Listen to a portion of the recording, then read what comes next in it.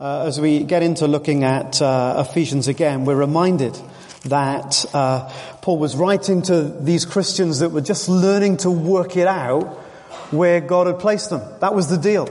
Get it to work where you are, where God's placed you, maybe 9 to 5 or probably 8 to 6, where God's placed you in the evenings, where God's happened to place you in terms of where you live. And these people were learning to work it out, learning that ordinary Christians can make an extraordinary difference because the Jesus life that's in you is absolutely, totally able to be replicated in someone else because of you. We don't need anyone or anything else to pass the Jesus life on. Jesus said to the group of 12 guys who had nothing but just themselves, go and pass this on. Go and live it out and teach them also to obey everything that I've taught you. And so this great movement began that has been going on now for 2,000 years or so. So I hope you've got your Bibles open in Ephesians chapter 3, and we're going to get into some of the verses that are in there in just a moment as we think about the way these people lived and what Paul understood they needed to know and get straight. So Ephesians chapter 3, the first 10 verses, first 13 verses or so, is Paul's example of how he was called by God to reach the Gentiles, how it was his mission, and how the church was given exactly the same task. He lands the whole thing in verse 10 of Ephesians chapter 3, that his intent, that God's intent was that that through the church, and remember for church it wasn't church like this, they didn't have church like this yet, there wasn't an organizational structure in the way that we understand it, this was just groups of people meeting in whatever way they were able to meet. This was a living, organic set of relationships. His intent was now through the church, through these Christians that were getting it, through these Christians that were living it, through these Christians that were trying to replicate, to reproduce the Jesus life in others, that the manifold wisdom of God, the mystery that is of the gospel, should be made known to the rulers and authorities in the heavenly realm. In other words, that the church should be so central, so much part of God's plan, that even the spiritual world, both demonic and angelic, need to wake up and be aware of what God's doing. That God was doing something so profound that the spiritual as well as the physical world would be impacted in what was going on. And he roots that reality right in the middle of a group of people called church. We are central to God's plan. And so the question that challenges us again as we come to these words is, do we live up to that calling? Do we live up to that calling wherever God has placed us? If I am where I am, central to God's plan, then how should I respond to that where I am? And of course the barometer is Jesus all of the time. What would Jesus do if he was where I am? I'm called to be the body of Christ, the living representative of Christ where I am. So what kind of things would Jesus do if he was where I am? How would Jesus, what would Jesus do, or how would he behave if he lived in your street? Sorry about the lack of a capital letter on the second one. What would Jesus do if he had your job? What would he do? What time would he get in? How would he relate? Where would he be? Would he be in the group of people that you work with? Where would he be positioned? What might you expect if you were to look in and watch Jesus doing your job? What would Jesus do if he was a member of your club, whatever that might be? Tennis club, bowls club, member of your society, whatever it might be that you spend your time. What would it be just to look in and to see Jesus in your place? What would you expect to see if you were able to observe that? Kind of not too far away, but to observe it quite close at hand. Just share with your neighbour just for a moment What strikes you? Any of those questions. If you just rather sit and reflect, that's perfectly fine. I just encourage you to share. If we can't share Jesus stuff in here, it's really hard to share it out there. So we're just trying to create a culture where we can share and encourage one another. What's the question that kind of grabs you? You know, if Jesus was your neighbour, what would you expect from him as your neighbour? If he lived in your house, what might the impact be in the street? How would it work? Go. What is he asking of me if I am his hands and his feet? So Paul, convinced that ordinary Christians living out this new extraordinary life at the centre of God's plan, falls on his knees to pray. For this reason, he says, I get on my knees and I begin to pray. Paul's response was prayer. For this reason, because the mystery of God is in us, and because we take that mystery out to those places where we live and move and have our being, he falls on his knees and he begins to pray for these group of Christians that are now spread out right over a whole region called Asia Minor, that they might be, as we'll see, the people God longs for them to be. It's interesting, isn't it, that he falls on his knees. I kneel before the Father. What's your normal posture for prayer? I don't know what kind of really suits you, whether it's walking is your natural posture for praying, whether it's doing the ironing is a natural posture for praying, whether it's particular prompts during the day like driving, or simply sitting down and having a focused time that's quiet, depending on your personality and your rhythm of life. It'll be different things for all of us. The normal posture for praying in Paul's culture, Paul's Jewish culture, would have been to stand to pray. Always concentrates the mind if you have to stand and pray. But at key moments, when the chips were down, or they felt their backs were against the wall, or they were particularly desperate, we'd read of people kneeling, even lying prostrate to pray. People like Ezra and Daniel, or Jesus in the Garden of Gethsemane, or Stephen before his martyrdom. So what's your posture when you're desperate? What does desperate praying look like for you? You have your ordinary praying, your daily rhythm of life, your walking, sleeping kind of praying. What's your posture when you're desperate? You're really longing for God to break through. Paul falls on his knees to pray, desperate that these believers scattered across this region would rise up and be all that's in God's heart for them to be. Are we that desperate, as Paul was, to see each one of us live up to our callings where we are, where he's placed us? And notice Paul prays to the Father. Wonderfully important. Paul prays to the Father. So important because it helps us understand so much about God. When we did our series on prayer last year, the year before, and we spent just a few services at the beginning of that whole series, just looking at what it meant for us to be able to call God Father. When you pray, say, "Our Father." And what's God saying about himself? That he should reveal himself to us as Father. And there's much to unpack. But in this particular context, and following on from what Claire said some moments ago, there's also another challenge.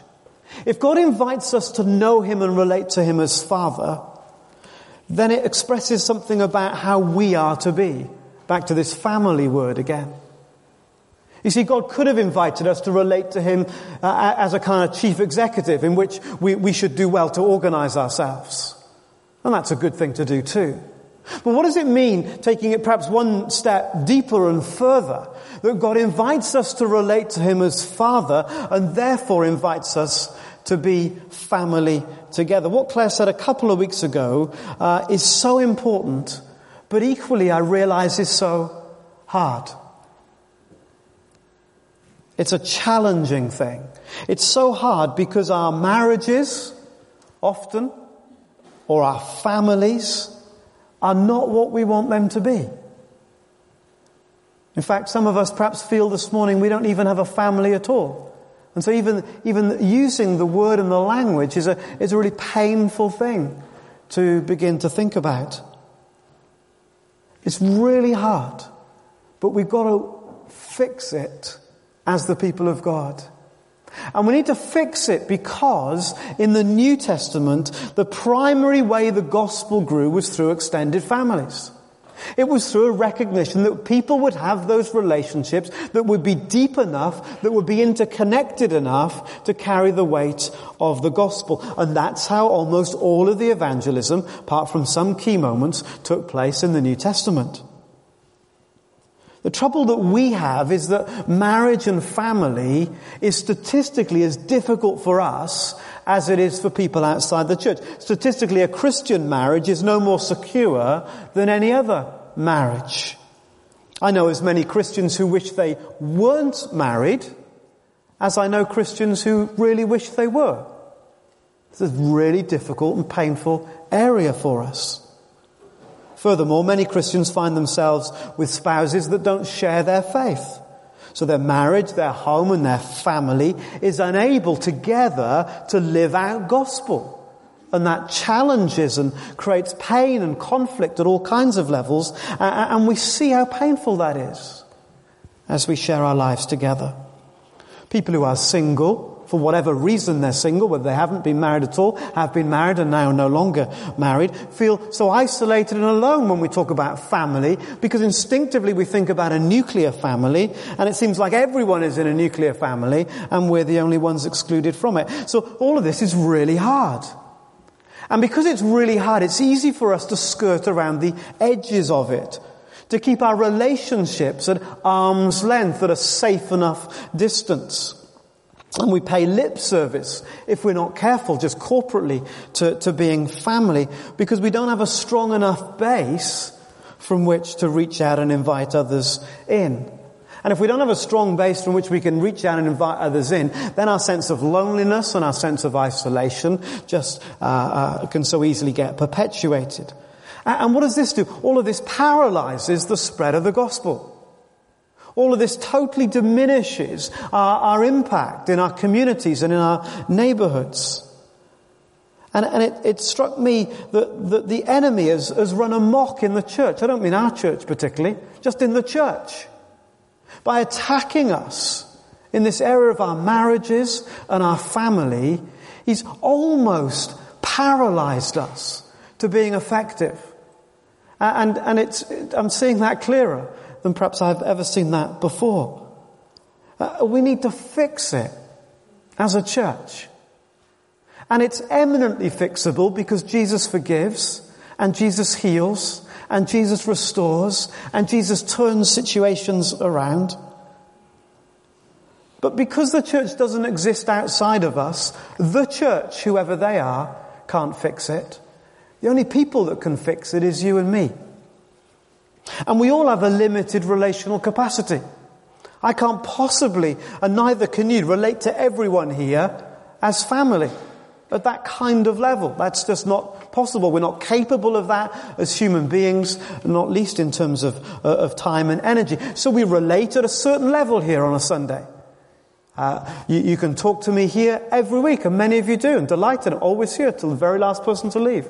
And you can chat away, but at that level, our relationship won't get much deeper. And if that's true of all the people that we relate to here, then our relationships remain at a particular level.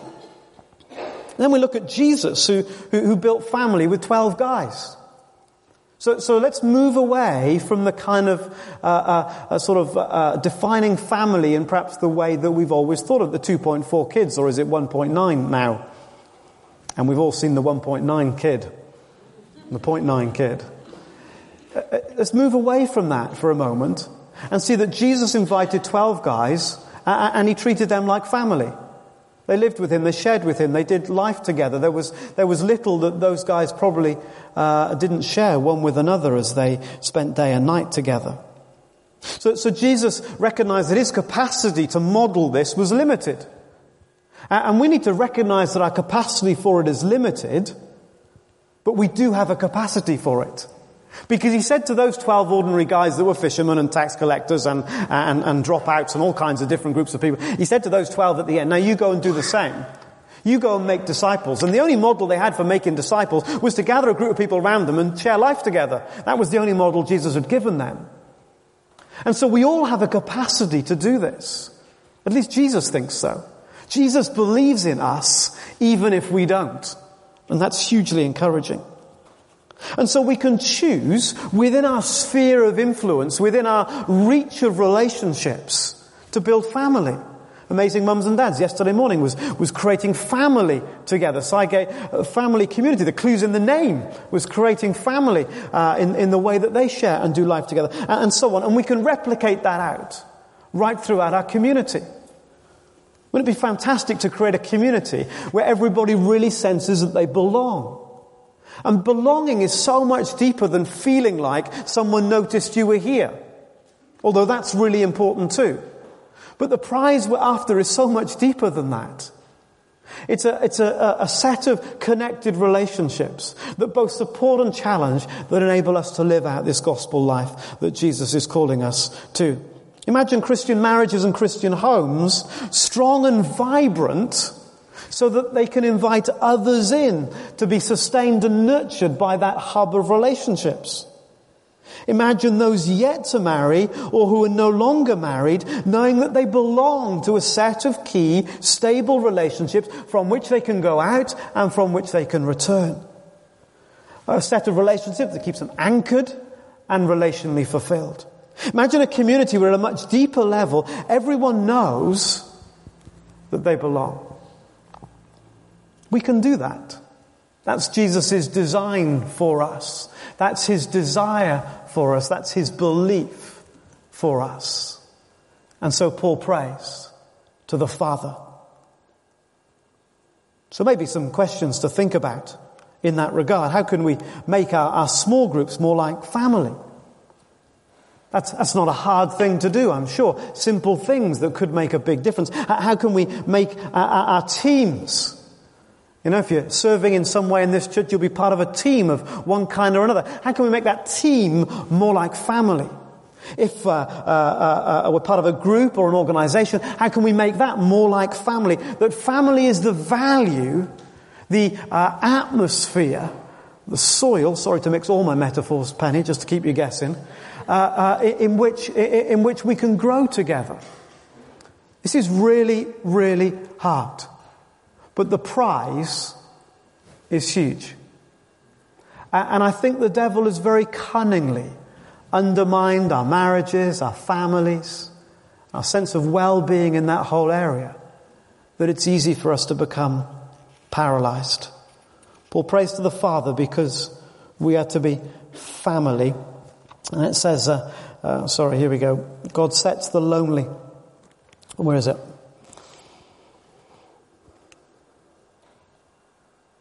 God sets the lonely in families. He leads forth the prisoners, relational prisoners maybe, with singing. The rebellious live in a sun-scorched land. A beautiful image of how God is calling us into a place of belonging. So how do we pray? How do we join with Paul? What did he pray for? What were the things on his heart, on his agenda as he longed for these Christians? These households of believers all over the place to move more fully into what God had for them. Well, he prayed firstly that they would be strengthened. I pray that out of his glorious riches he may strengthen you with power. This is verse 16. In your inner being. Strengthened. It's a very kind of emotive, action-orientated word. It's kind of the idea of being goaded into action. You know, if you kind of wind up a wind-up toy. Anyone remember a wind-up toy? And you kind of wind it up, and there's that pent-up potential in the wind-up toy. As soon as you let it go, there's something inevitable that's going to happen. You're all looking at me like I'm talking about something that you have no experience of whatsoever. But actually, that's not unusual. So wind up, it's pent up. And Paul's praying that these Christians would be so strengthened, so wound up in the Spirit, that all you have to do is let them go. And they can't help but release the Jesus life that's in them, their innate potential. How wound up are we, ready to go? Because another big tactic of the enemy is to nudge us into the idea that it's all a bit too much. Have you ever felt this is all a bit too much? There's no one here who hasn't felt multiple times each day as they begin to understand the calling. This is all too much. And so Paul prays for these Christians like us that go, this is way too much. Can't we just settle back to going to work, watching the telly, having a roast on Sunday and coming to church? Can we do that? And he's saying, I'm praying that they'll be strengthened, they'll be so wound up that they can't help, they have to release that strength, that inbuilt spiritual potential, and the only way they can do that is to go out and live it. You see, at every point of the Christian life, it's easier not to. When you have the opportunity to pray for someone, right there, right now, it's easier not to, isn't it? And it's easier to think, I'll pray at home. Or to say, I'll pray for you. And then not. Have you ever said you'll pray for someone and not do it? It's the most common expression in the Christian church, I think. I'll pray for you. But what about, I'll pray for you. Let's do that now. So seizing it. But imagine being strengthened so that the kind of dial on your back is wound up and you're ready to go and you're in. It's so much easier when someone says something that creates a little opening for you to share a little bit of faith, or a little opening for you to be a little bit vulnerable about yourself, say a little bit about your story. It's so much easier not to. Much easier not to. I'm beginning to spot that at key spiritual moments, I feel unusually tired. Isn't that interesting? At key spiritual moments, when you just need to push forward a little bit more for breakthrough, you feel unusually tired. Now, I've become to recognize the unusual tiredness, even if it comes from the enemy, as a trigger to keep going. Yeah, and we've got to learn to be alert to what the Spirit's saying. Do you know, sometimes perhaps there's a trauma with one of your children during the day, and you know in your spirit, when they get to sleep at night, I need to go in, I need to lift off shock and trauma, you pray God's peace into that broken part of their world.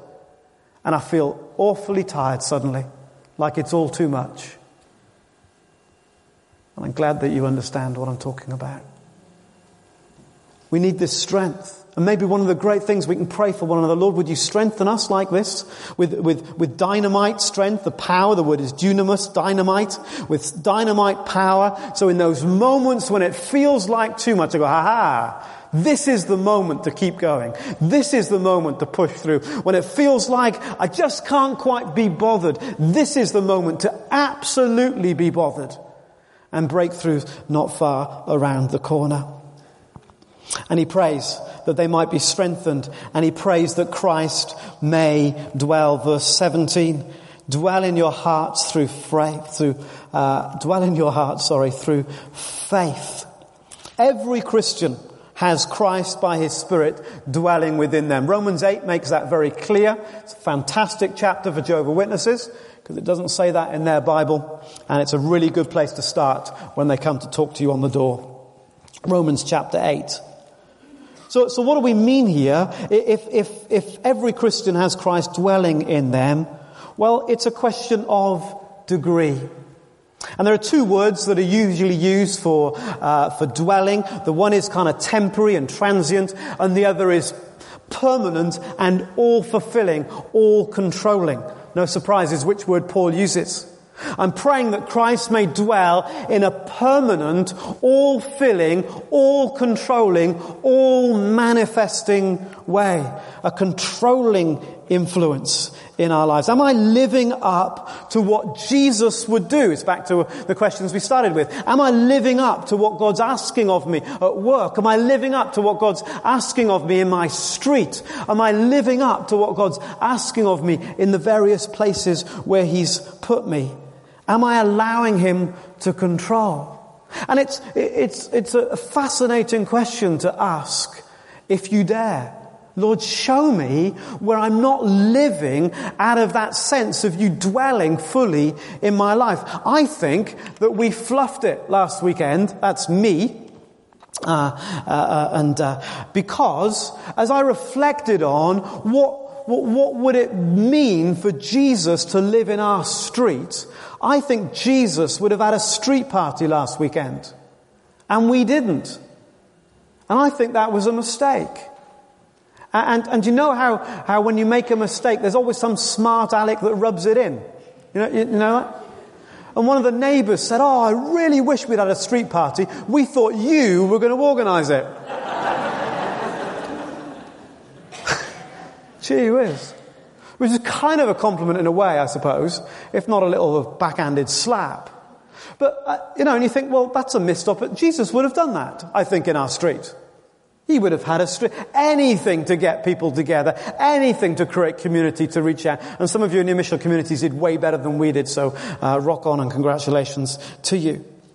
So does Christ fill? Wow. He didn't in that moment. We just wanted a break, bit of downtime. And maybe there was an opportunity that was missed.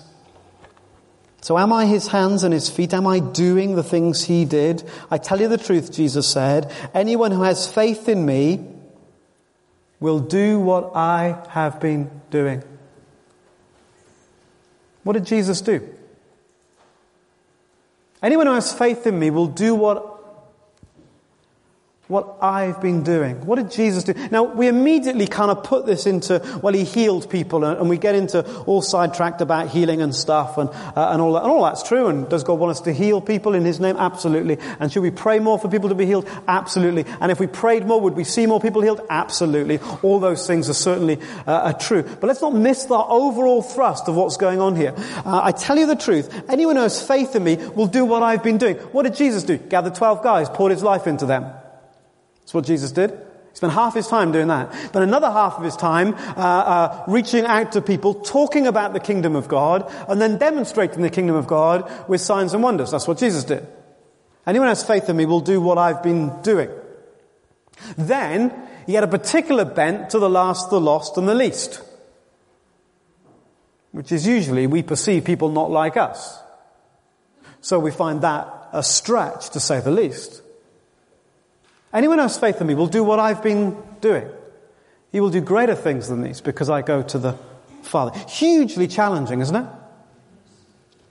Because the kind of things I'd naturally say are important about my rhythm of life, Jesus didn't spend anything like as much time on those as I do. And that's not to say those things are wrong, but it's just about looking at how Jesus is presented, how the Spirit revealed the life of Jesus to us. And then we hear these amazing things about, it's time for you to carry this on. To keep going in this vein, to keep going with these sets of values and purposes and so on. And the only way I guess we can do that is to move on to verse 17 and 18, when Paul prays for Christ's love. You've got to be rooted, it says, in Christ's love, so that Christ may dwell in your hearts through faith. And I pray that being rooted and established in love, a botanical metaphor, rooted, an architectural metaphor, firm foundation, established. Christ's love needs to go deep down within us. What can we say about Christ's love? Well, maybe I alluded to it just a few moments ago. Christ's love was an absolute bent to the last, the lost, and the least, or the least and the lost. That was the love that motivated, that compelled him. He always left the comfortable place to go to the risky place. He always left where he was to reach out to those that he perceived needed him the most, or at least would understand their need of him the most. And that's really uncomfortable to love like that. Because we naturally spend our lives protecting ourselves from those we consider to be the last, the least, and the lost. This is a new kind of love. And without that new kind of love, there is no compulsion to reach out. Without that kind of love, we'll settle for where we are. Without that kind of love, there's no reason to keep breaking out of what we know and who we are in order to reach beyond what we already know.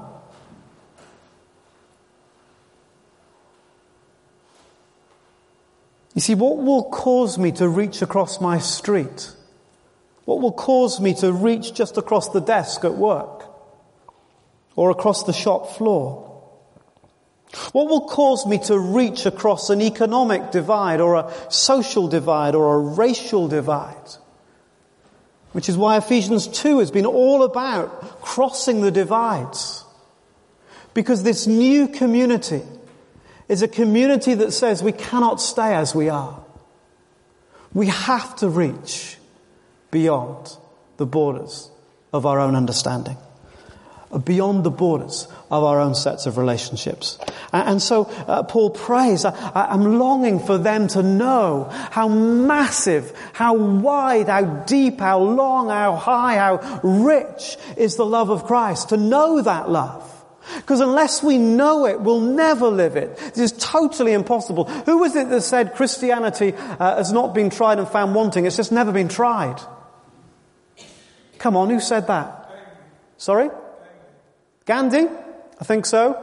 More recently there's someone else as well who's taken up his words. But it's a challenge. And so it's strengthened, wound up, rooted down in this love of Christ, the controlling presence of Jesus might be at work. Who, as soon as the disciples got comfortable, said, come on, there's other villages where we need to go. And then he prays all this, that we might be filled. That we might be filled. What stops the full measure of God in you today? What stops that? Simon, can I say something? Yeah, go on. Fantastic. Something that came home to me this week was, blessed are the poor in spirit. And when you're really poor, you ask. And we need to ask for God's Holy Spirit. And also for his love, where our love doesn't reach, to ask. And that was really something for me to realise. I don't think I've ever understood, blessed are the poor in spirit. But it really came home to me that we just need to ask. We are poor in God's Holy Spirit, and we need to ask him to fill us, and to fill us with his love for others. Brilliant, thank you. Barbara needs a round of applause for two reasons. Well, at least one. Go on. I was going to say she needs a round of applause for two reasons. One, that she got up there and said something. Isn't that what it's about? And secondly, because what she said was absolutely brilliant. So it's about this question then. What stops us being filled to the full measure? You know, there were people in Jesus' day that we were stopped. The rich man went away sad. And Jesus just let him go. I find that really challenging. Jesus just let him go because he wasn't in that place. Far too many things stopping him being filled to the measure of the fullness of God. The religious people, all the time, Jesus was letting them go. Nancy, we're on a roll. Just for those of you that don't belong to the huddle and perhaps are thinking about a huddle, Wednesday gone at the huddle. I've, for a long time, resisted having the gift of tongues, and it's silly really, but I just couldn't. Being a linguistic, being somebody who speaks many languages, hearing people pray in tongues to me seemed ridiculous, and we prayed for this, and God blessed me with the gift of tongues. And I was just amazed by it. But the thing that really affirmed it, the next day I was in the cemetery, and I was doing my mother's flowers. Now the cemetery is an open place, the one along Colchester Road. And yes, I had sprayed myself with perfume that morning, but I didn't expect that for a woman to walk past and say to me, I can smell, and she didn't say perfume, she said, I can smell your fragrance from way off, and it's beautiful. And I said, thank you. And then I thought to myself, but how can somebody in a wide open space smell my fragrance? And I heard God said to me, you are my fragrance. So, we need to accept the Holy Spirit, accept the goods, accept that they're not ridiculous, stop controlling, and it's something that I'm still learning to do.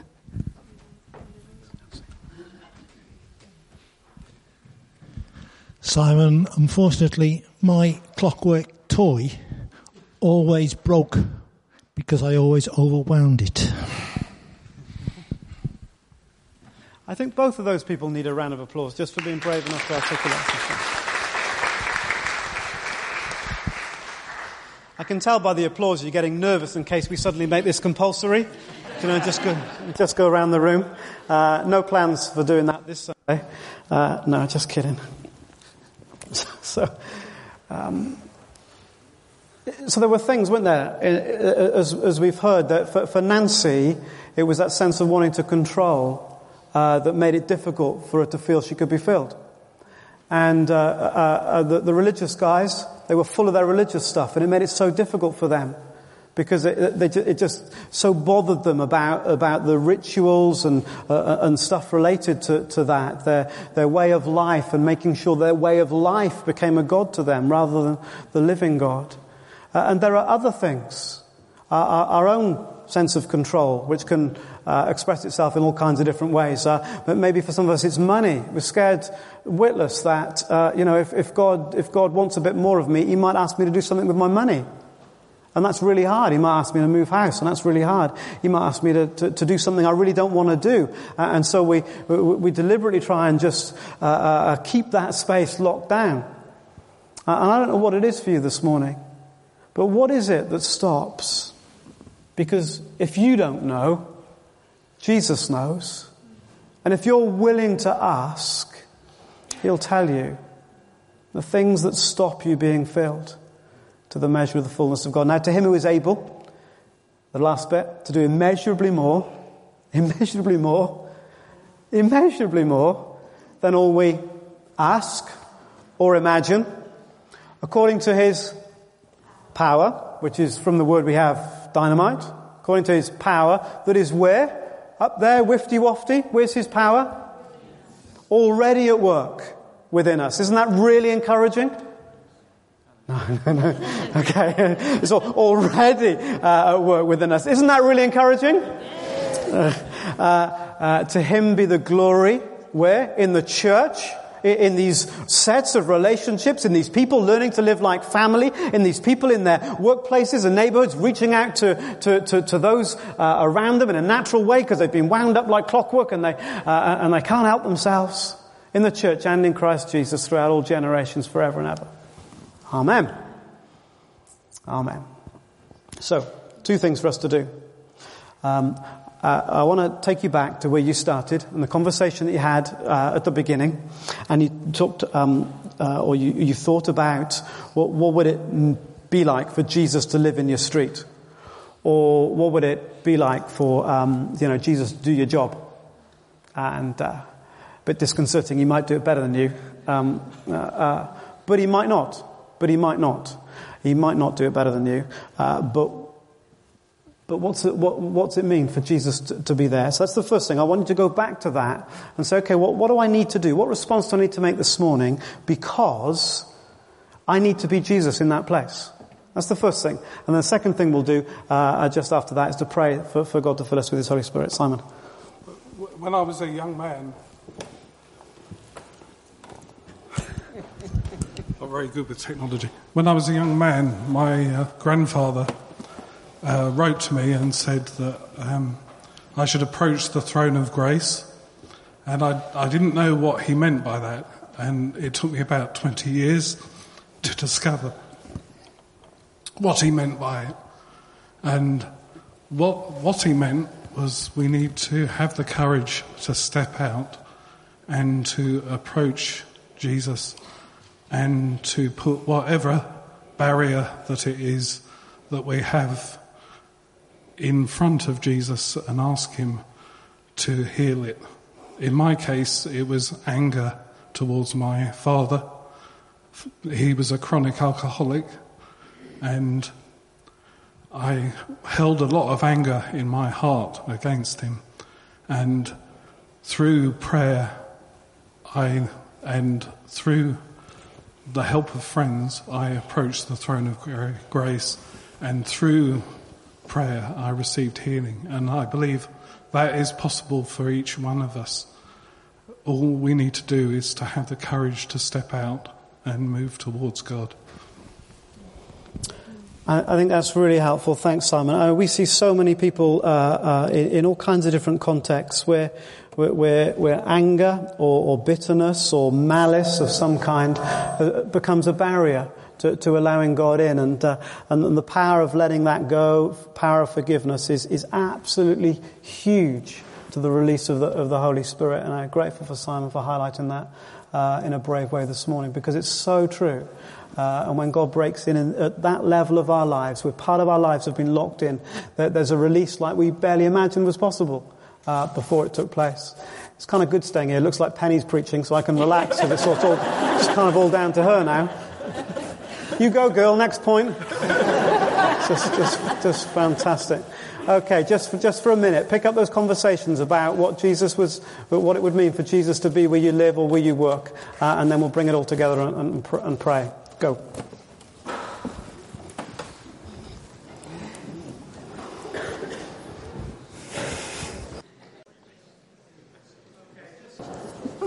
Just hold those things with each other that you're talking about. And Lord, we're asking, we're praying for each other now in those things that we've just been articulating. We're praying about what it means to be Jesus where you've placed us. Give us eyes to see what it means to be Jesus in my house, in my neighborhood, in my street, in my close, in my classroom, in my school, in my football team, in my tennis squad. Jesus, what it means to be you where I am, in my work, with my customers, with my colleagues.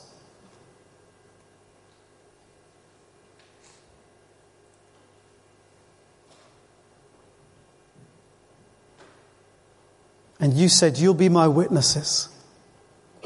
Witnesses in Jerusalem, right where we are. Witnesses in Judea, a little bit further out. Witnesses in Samaria, where it's hostile and dangerous. And to the ends of the earth. Lord, would you raise up just one thing that we can do in response to this morning? Don't overwhelm us with a myriad of things that'll be lost by the time we've had our lunch. Just one thing. We ask for one thing to rise up in our consciousness because of what you said this morning. This is what I will do.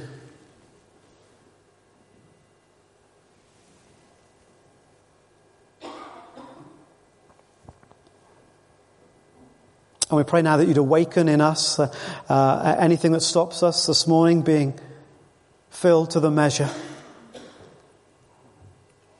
Through what people have shared this morning with us, sharing their heart about a poverty of spirit or controlling or anger or bitterness, or a sense of just being striving, of being overwhelmed. Lord, all those things come in the way and become barriers to the freedom of your Spirit, Lord. Maybe God's just raising something in your consciousness. And as Simon so helpfully put it some moments ago, the opportunity is just to bring it, to give it to Jesus, just to place it in front of the cross. For his blood to cleanse it, to forgive, to heal, to restore. If you're wanting to offer something to Jesus in these moments, I'm just going to invite you to stand where you are. And then we'll pray.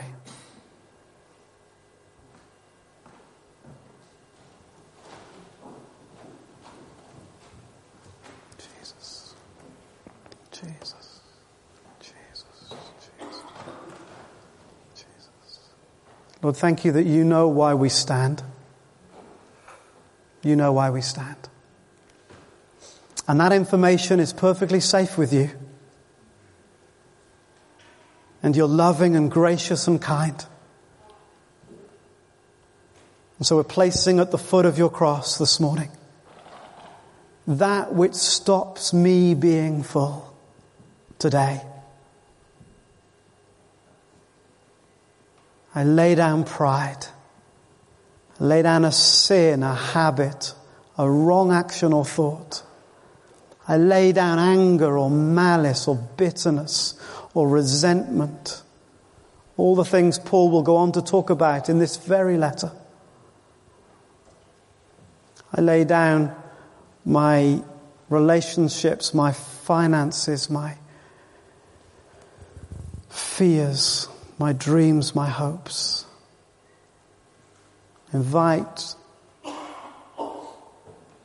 you, by the Spirit's enabling, to see the cross covering those things that you bring to him now. Thank you, Jesus, for your cross.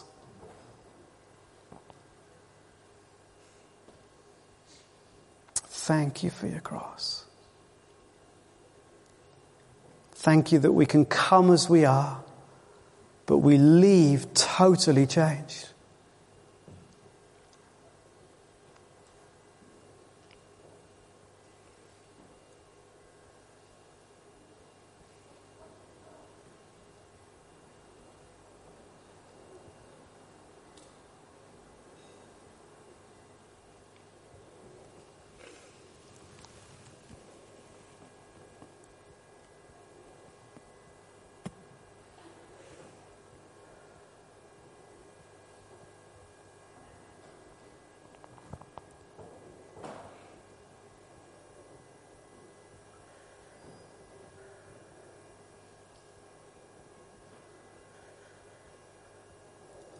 And so, Lord, now we're asking for that filling of your Holy Spirit. Maybe I invite you all to stand.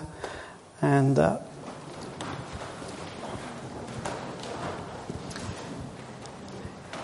he gloriously works within our faith. He will fill you as much as you want. He'll fill you as much as you want. So, Lord, we invite you. You've promised the Holy Spirit. You've promised that strengthening. You've promised that love. You've promised that indwelling. You've promised us that we can be filled to the measure of all the fullness of God. So we choose in these quiet moments to adopt a posture of receiving and invite you to fill us as much as we dare. Come, Lord Jesus. Come, Lord Jesus.